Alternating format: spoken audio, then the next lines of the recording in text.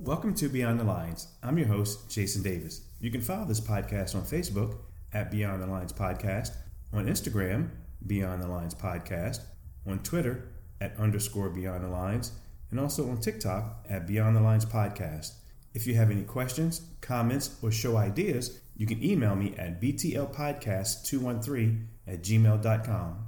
This episode is sponsored by Davis Vending.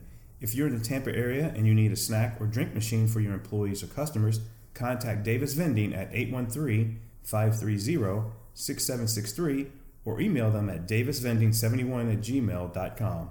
Davis Vending offers great service and at affordable prices. For all your vending needs, contact Davis Vending.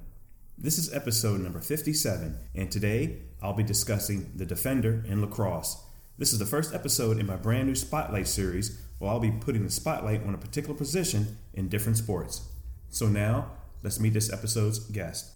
My guest today is Cameron. She's a high school lacrosse player. Cameron, welcome to the show. Hi, thank you for having me. Thank you for being here. So today we're talking about the defender in lacrosse. And being that you play lacrosse, I have you on the show to talk about that. We're going to talk a little bit about what it is to be a defender in lacrosse and the lacrosse sport as a whole, okay? Yeah.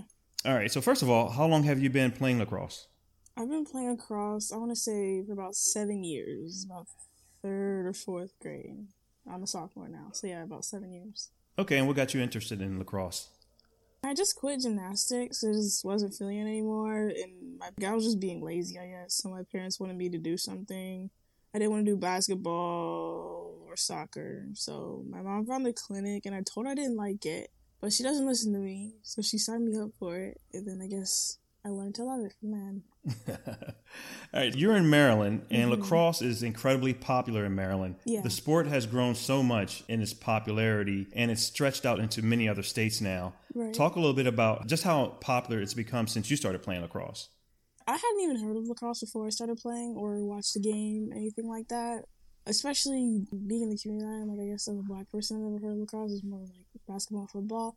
I guess over the years, the last couple of years, it's become more popular because I guess people in schools, everyone in schools is playing it, or some of your friends, you can get them into it. They're playing it. Different friend groups learn about lacrosse and actually know what it is, come to games, support each other, and they tell their friends. So I think it's just starting, whether it's through like viral clips or just like local sporting events against, I guess, rivalry teams. I think it's just become a popular sport for like competitive people. You brought up the point about being a black lacrosse player.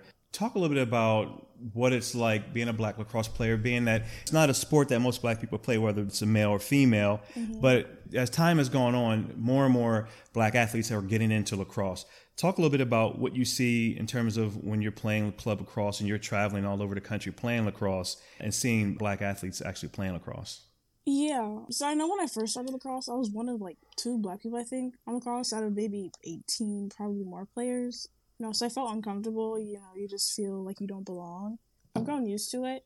I've gotten used to, I guess, being one of the only. But when you go to events and you see more black people than just yourself and maybe your mom or your dad, it's really comforting to know that you're not alone. But I definitely think more people that are of color, just more diversity is needed in lacrosse because it's still a very, I guess, just not very spread throughout. Gotcha. Not represented in terms of many nationalities, correct? Right. Okay. What are some of the states you've been to in club lacrosse? Well, I've been all up the East Coast, New Jersey, Florida, North Carolina, obviously Maryland, Pennsylvania. I just came back from Texas, okay. Delaware, Virginia. Yeah, I'm pretty sure those are most of the states. And so talk a little bit about the competitive nature in terms of club lacrosse versus playing lacrosse in high school. Yeah, club lacrosse is definitely way more competitive. It's way more serious. Everyone's relying more on their club experience for when it comes to college, film, rankings of those club programs. And then when it gets to high school, it's way different for everyone. I would say, for me personally, like TJ, our lacrosse program is just building. So we're not expected to win a lot of games. We're not expected to have a lot of talent, which is why we have to put in so much work so early on, which is why we're constantly trying to find people to play lacrosse and, start people younger in the feeder schools to kind of play lacrosse so we can have a good team. But like schools in New York or like a lot of private schools like Good Counsel, there's a bunch of private schools, especially in Baltimore, because that's like the lacrosse hotbed area. Their high school is just as competitive as their club season, just because all of those girls, some girls like fly in from Colorado just to play for those schools. So I think it really varies from what school system you're in, but I would say in general, club lacrosse is way, way more competitive than high school. Okay. As we mentioned earlier, lacrosse is one of these sports that has grown exponentially in its popularity. Yeah. But still, there are people who aren't aware of what lacrosse is and how the sport is played. Mm-hmm. So what would be 2 or 3 things that someone who has never played the sport may not know about lacrosse?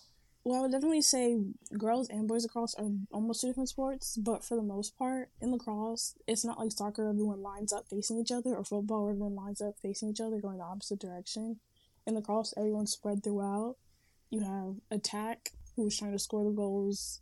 You have defense, who's trying to stop the other team from scoring the goals. You have a goalie who's in the goal trying to stop the ball.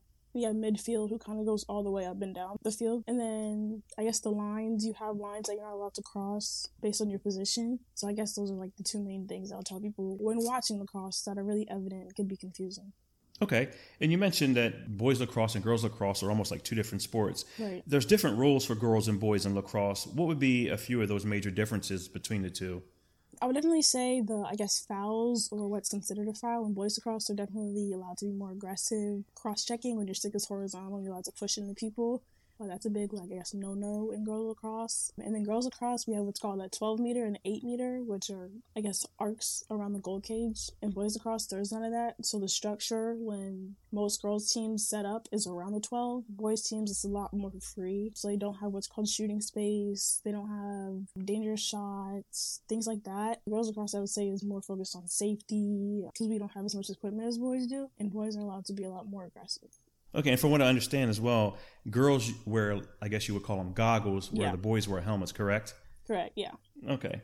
Now, more specifically to your position as a defensive player in lacrosse, I know that your ultimate goal is to stop the defensive player from scoring, but talk a little bit about what goes into playing defense from a strategy and technique standpoint.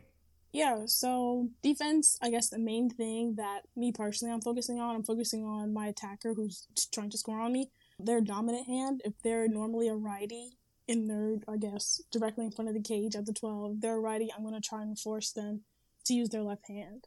If they're a lefty, I'm going to try to force them to use their right hand. I'm trying to force them out and away from the goal so they have a way lower percentage shot than if they were to use their strong hand and be right on top of the cage. So I'm focused on where their shooting hands are and then using their weak hand. And how do you determine whether they're right hand dominant or left hand dominant? Most players will always try to force to their dominant hand. It's usually really evident when you first, set up for the draw. A lot of players will have their stick in their dominant hand. That's just what's normally comfortable. So before the draw even starts, before the whistle starts to start the game, look at your player, look at who you're on, and you can determine, okay, that's a lefty, okay, that's a righty, okay, maybe they're ambidextrous, and it's going to be more of a difficult task for me. Gotcha. And what skill sets must you have to play defense in lacrosse? I would say good footwork and then really good communication. Talk to any lacrosse player, communication is a key thing on defense. Because you're working as a unit, you want to be like a wall. And when you shift, the whole wall has to shift or else there's a crack in it. And then that's an easy goal for the other team to score. Okay. And are there any lacrosse players defensively that you model your game after? I don't know if there's any lacrosse players that I defensively, I wouldn't say I'm like an aggressive defender. I might be on accident to be an aggressive defender. A lot of Maryland defenders are very disciplined and they take risk when it's necessary. So I would say a lot of Maryland defenders. I carried a Fleece from Syracuse. I like how she plays defense. Emma Trenchard, she's really, compact, but she's really quick and aggressive out there. But just lacrosse players in general. Kayla Trainer, I like her stick work. Dana Dobie. So yeah, those are 2 players. Okay. And who are your favorite lacrosse players and what is your favorite college lacrosse program? That's a good question.